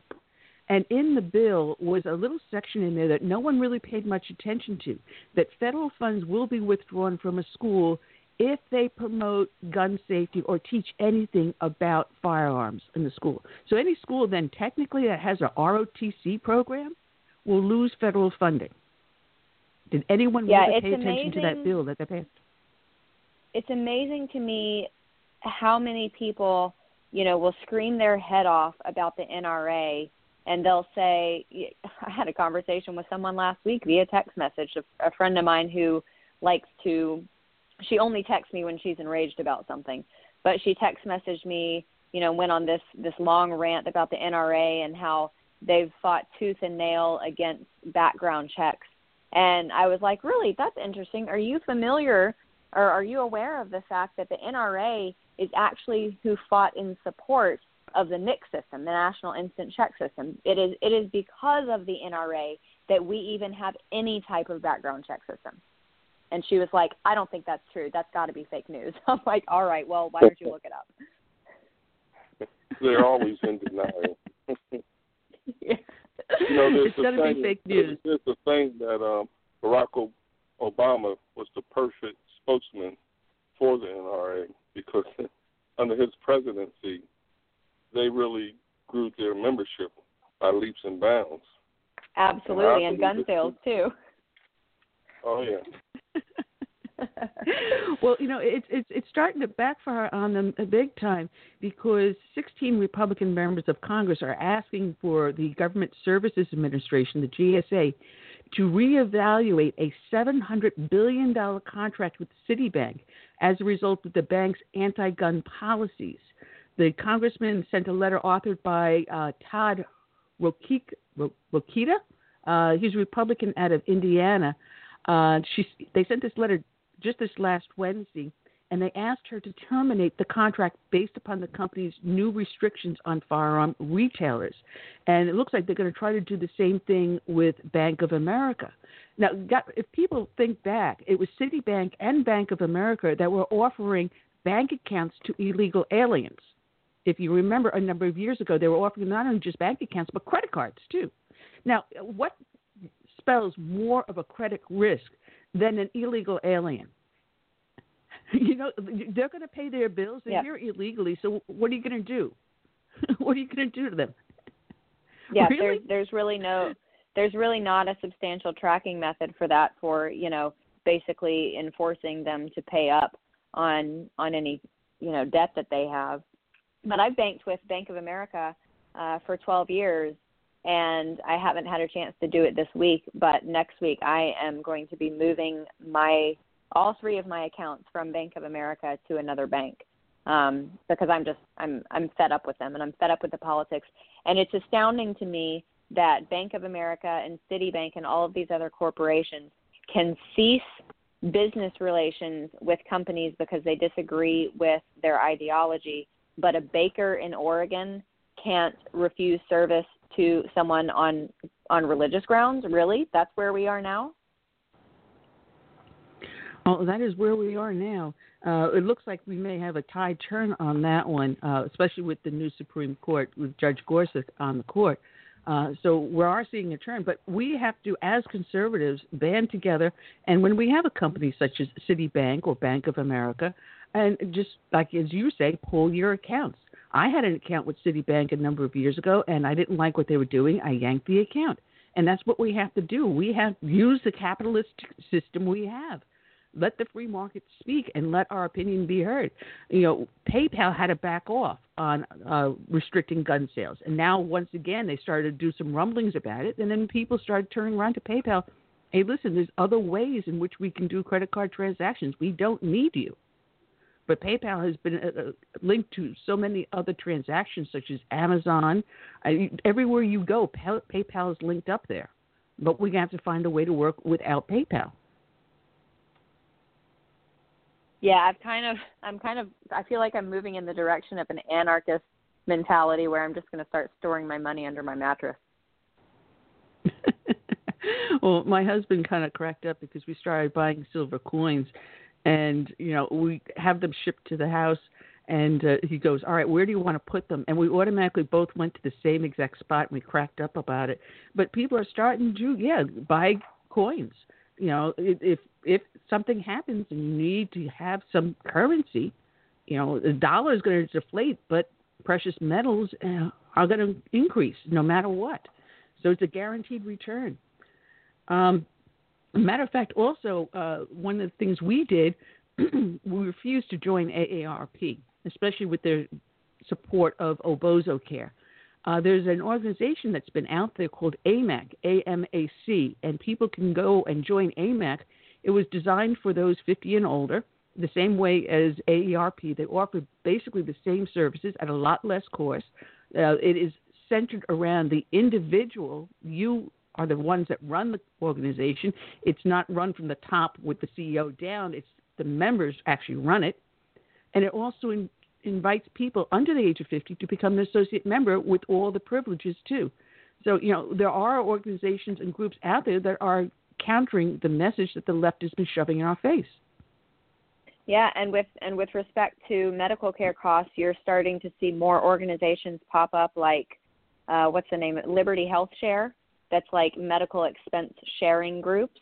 I think the first few were Christian-based, but you can find organizations like that instead of buying into Obamacare, which obviously we still have here in California through the state exchange, which, by the way, when I had health insurance, I think I had it through Anthem Blue Cross prior to Obamacare. I'm generally a healthy person. I don't get sick but maybe once a year. Unfortunately, it's almost always around my birthday because that's when things are in bloom and my allergies flare up, so my immune system is down, and then I inevitably get a sinus infection or flu or something. But I get sick once a year, but I do suffer from migraines. So a lot of the migraine prescriptions that I use are relatively new, and so most of them have 7-year patents on them, so there aren't generic drugs that I can purchase at a lower cost. So prescription coverage is pretty much the most important aspect of any healthcare plan for me. And prior to Obamacare, I was paying, I think, $232 a month for my healthcare. Now, that covered my prescriptions, which out of pocket would be, some of these migraine prescriptions are like $300 for 6 pills. They're very, very expensive. So that prescription coverage was very important to me. And it was like, $15 for the name brand. If I, for some reason, purchased anything generic, it was like $5. So it was very reasonable. And then when Obamacare kicked in, my plan jumped up to $382, and I no longer had any prescription coverage. And that was the bronze level plan. I couldn't justify spending $600 on healthcare as a healthy person in my 30s. That's just, it's completely out of sight. So here in California, I have spoken to so many friends who, friends of mine who are married and have multiple kids, and their monthly premiums went up like $2,000. Wow. That's more than a mortgage in many instances. So you have a choice. Mm-hmm. You get the mandatory health care or you go without. I remember growing up, excuse me, in the 60s and 70s, and the doctor, when you went to the doctor, he would either turn around and say, right, fine, pay me $15 a week or $15 a month, whatever you can afford, and we'll work the bill off. Or someone would do it, and they would say, we'll do it pro bono. We know that you're struggling no matter what. Or they will trade services. And that was the way it was done for the longest time. So everyone had access to health care. It's just a matter of how you were able to afford it. When they came up with this universal health care, they screwed the system so badly that the only people that are making any good out of it, any money out of it, would be the pharmacies, the pharmaceutical companies, and the medical providers. The huge insurance providers, because they're raking in the money knowing that, hey, they're never going to be paying out on a claim because you'll never meet the deductible.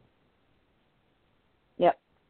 Yeah, my dermatologist, melanoma runs in my dad's side of the family, so as a fair-skinned white girl, I have to be very cognizant of any changes in skin or anything like that. So I have a dermatologist back home in Alabama who I go see every time I'm home just to have her check things out. And because I don't have health insurance, I just cut her office a check for $100 and that's it. That's, at the end of the day, that's all I pay. Because she has unfortunately come to terms with the fact that that's the situation for a lot of people. So a lot of doctors are starting to move in that direction, or move back in that direction like it was decades ago. Yeah, well, I pay for a concierge service. So with anything that's going on, because my husband's health is not the greatest, and, I've had, I think, 24 surgeries myself. So, we need something to guarantee that I can get into the doctor. Because with Obamacare, he called the office to make an appointment, and they treated him as if he was under Obamacare. And it's like, no, we'll see you like 2 months down the road. Wait a minute. He just got out of the hospital last week. The doctor wants to see him ASAP. So, we were able to call and say, all right, no. We're getting in now, not 2 months from now. But this is what people are having to deal with. We can afford the concierge service, so we just alter our monthly expenses so that we're able to afford it. But this is what people are being forced to do.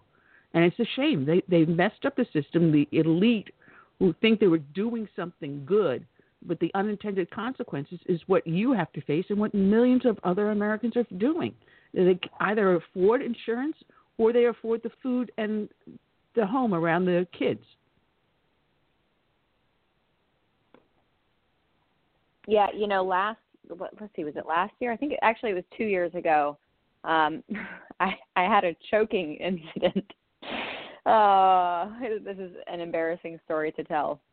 But I had gone out to dinner with some friends, and something had upset my stomach. And so my boyfriend had suggested chewing on some raw ginger, because ginger, very similar to ginger ale, can help settle your stomach. Well, I hate the taste of ginger, and he kept pushing me to take it and to just, you don't even have to swallow it or anything, you just chew on it. And I was, being the obstinate person that I am, I was so fed up with him badgering me about it, I threw it in my mouth, tried to. Unfortunately, it got lodged in my throat, and I ended up having to go to the hospital here. And long story short, at the end of the day, my medical bills were $22,000. Wow. Whoa. Yeah. Don't argue with your boyfriend next time. Listen I know. Lesson learned. Oh, man. I wanted to bring this up because we were talking about health care. And Keith Ellison, he's the gift that keeps on giving. Democratic out of Minnesota, Keith Ellison, the Muslim in Congress, made a statement that women are dying because we're losing elections. He said this on his speech on Friday to increase voter participation. And his statement was, women are dying because we are losing elections. We don't have the right to lose a damn election. We have to win. We have to win. And, as I'm reading this article that was up in Newsmax, they say that they're saying that he was probably saying that women depend upon Democratic victories, that in Missouri and Texas and maybe other places, maternal mortality has risen. And in December of last year, the Kansas City Star reported that Missouri's maternal death rate is among the highest in the nation. And the U.S. rate is the highest in developed countries. And they're basing this on the state's high rate of smoking and obesity during pregnancy, which put women at risk for complications. Now, this is a lifestyle choice. This is not a health care issue. This is a lifestyle choice. If you're pregnant and you're obese, and if you're pregnant and if you're smoking, that's a lifestyle choice. So it has nothing to do with, Obamacare or Democrats in office. It has to do with lifestyle choices, isn't it? Am I reading this wrong? Yeah, no, absolutely. And so what do they propose will happen if more Democrats will be elected? The Democrats will ban smoking when you're pregnant, so you're going to have someone in your home making sure you're not smoking while. I mean, how do you even enforce something like that? We already have labels on cigarette cartons and any type of alcohol that lets the consumer know about the inherent pregnancy risk? Other than skipping over to a Big Brother mentality where Big Brother is constantly watching you, how do you even enforce that? Oh, they would find a way. But I just love. Yeah. But I just love the logic that women are dying because Democrats are not voting for Democrats. That is a long walk for a short drink of water. But hey, lo and behold, if anyone has actually read the Obamacare bill, which I did read the House bill and the Senate bill before they were married together and passed, there is a section in there that allowed them to come into your home to see what is in your cupboards and how you're treating your children. So they can penalize you if you're obese, and they can penalize you if you're smoking, according to the original Obamacare bills. So they tried it, Amanda. They did try it. Yeah. I mean, but this is kind of one of those bigger issues and larger differences between the left and the right. The right is about personal responsibility and, personal choice and ownership of those choices and their subsequent consequences, and the left just wants to control it.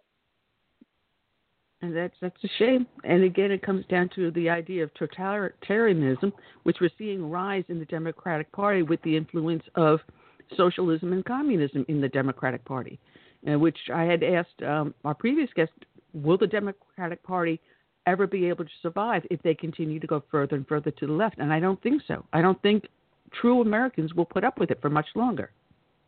No, and I think we are actually starting to see the pattern that happens when the left moves further left. I don't know if you guys saw Roseanne's interview on Jimmy Kimmel a few weeks, or maybe it was the week prior to the premiere of the reboot of her show, Roseanne.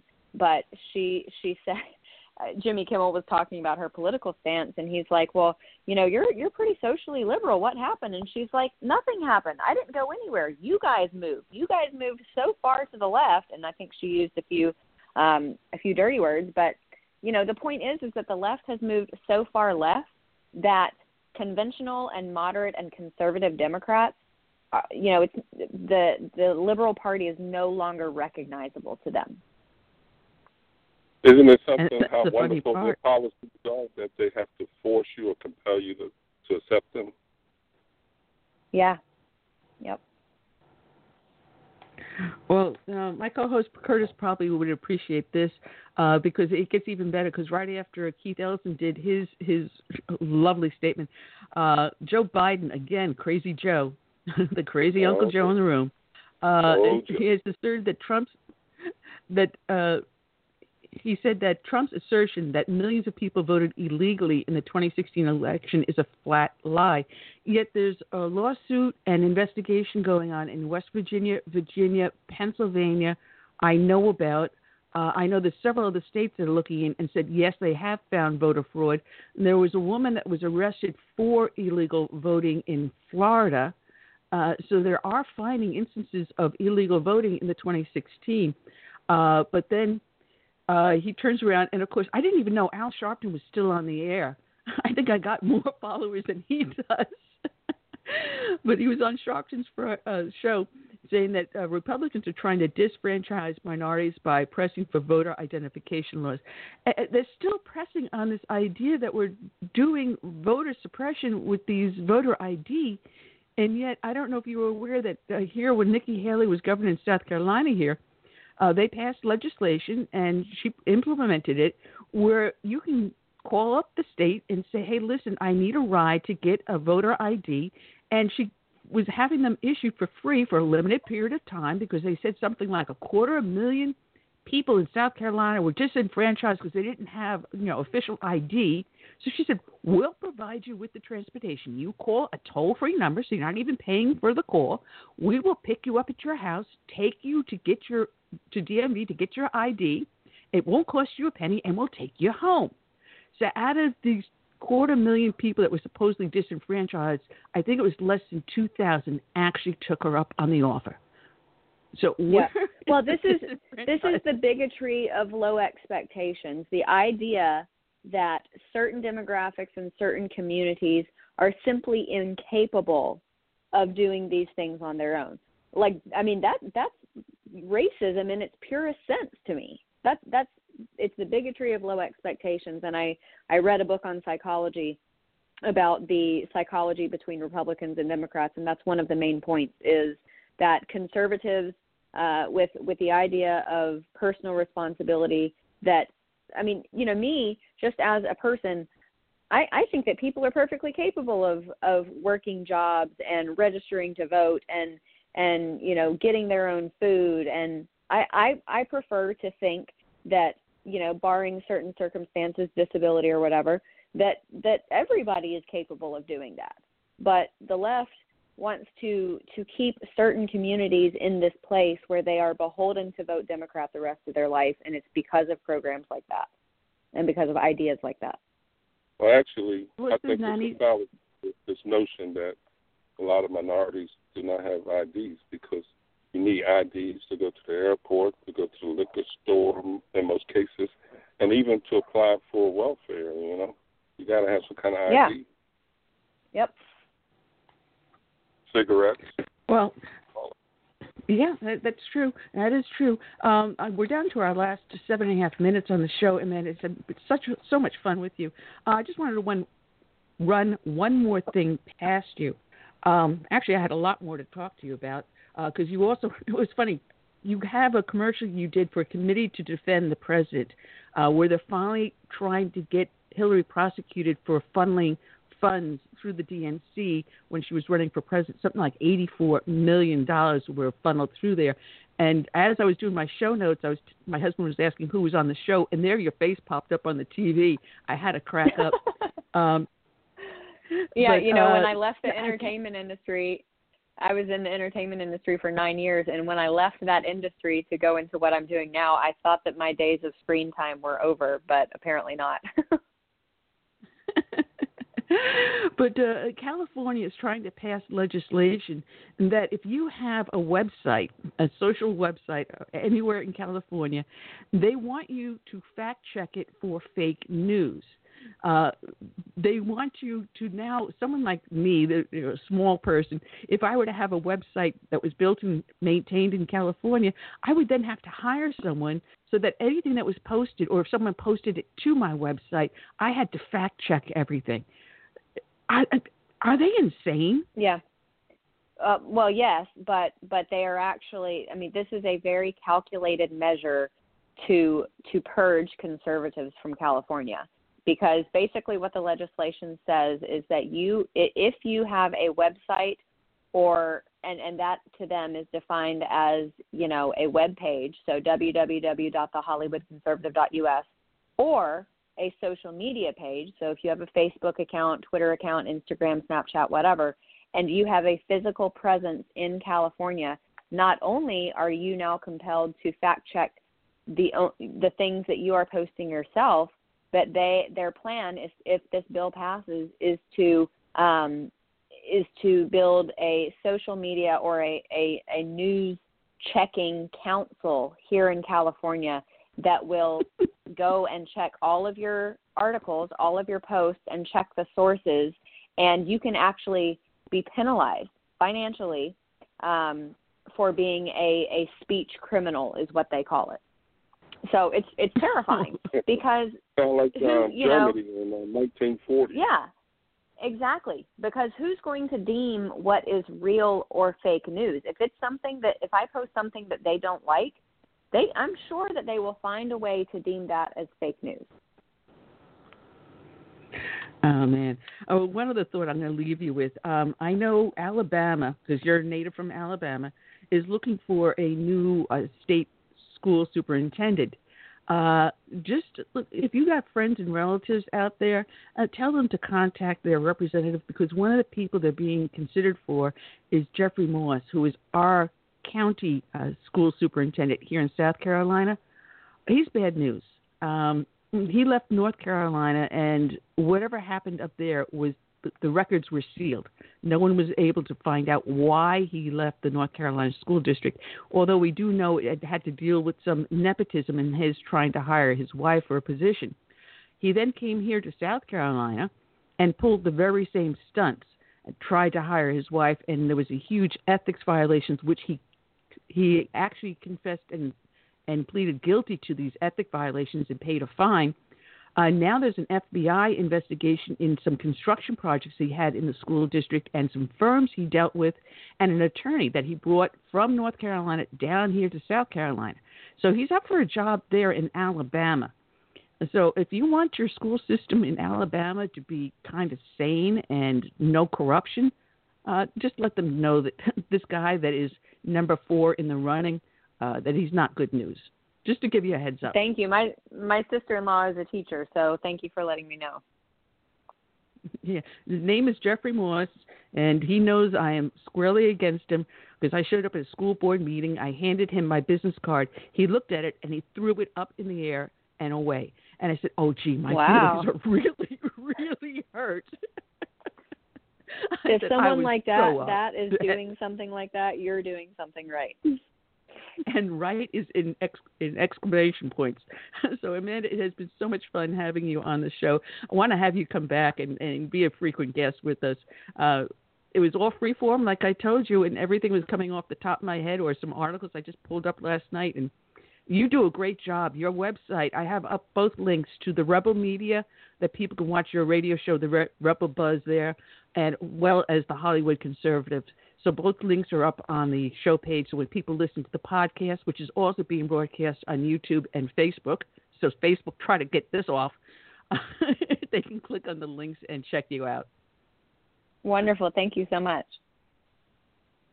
All right. Amanda Head, check her out. Again, the links are up on the show page, the Hollywood Conservative and the Rebel Media.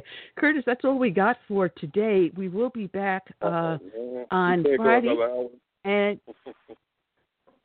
well, we're going to have Chet Nagel. He was supposed to be with us last Friday, but because he had a business meeting, he'll be joining us, as well as Dan Perkins. That we're going to be talking about a lot going on. And we got some great guests coming up for the rest of the week. Daniel Greenfield, the Sultan Nish, will be joining us again. So we got some great shows lined up. So I encourage everyone to check out our webpage, which is Southern Sense, put a dash in the middle, Southern-Sense. If you go to our webpage, if you sign up and become a member, I do not send you 1,000 emails. You only get 2 a week. If you sign up on the email, we're giving away a free copy of Lenny McAllister's book, A Diary of a Mad Black PYC, Politically Correct Conservative. So until then, I say that is all we got going on. So I leave you with our closing song, When the Roll is Called Up Yonder. And I say until then, good night and God bless.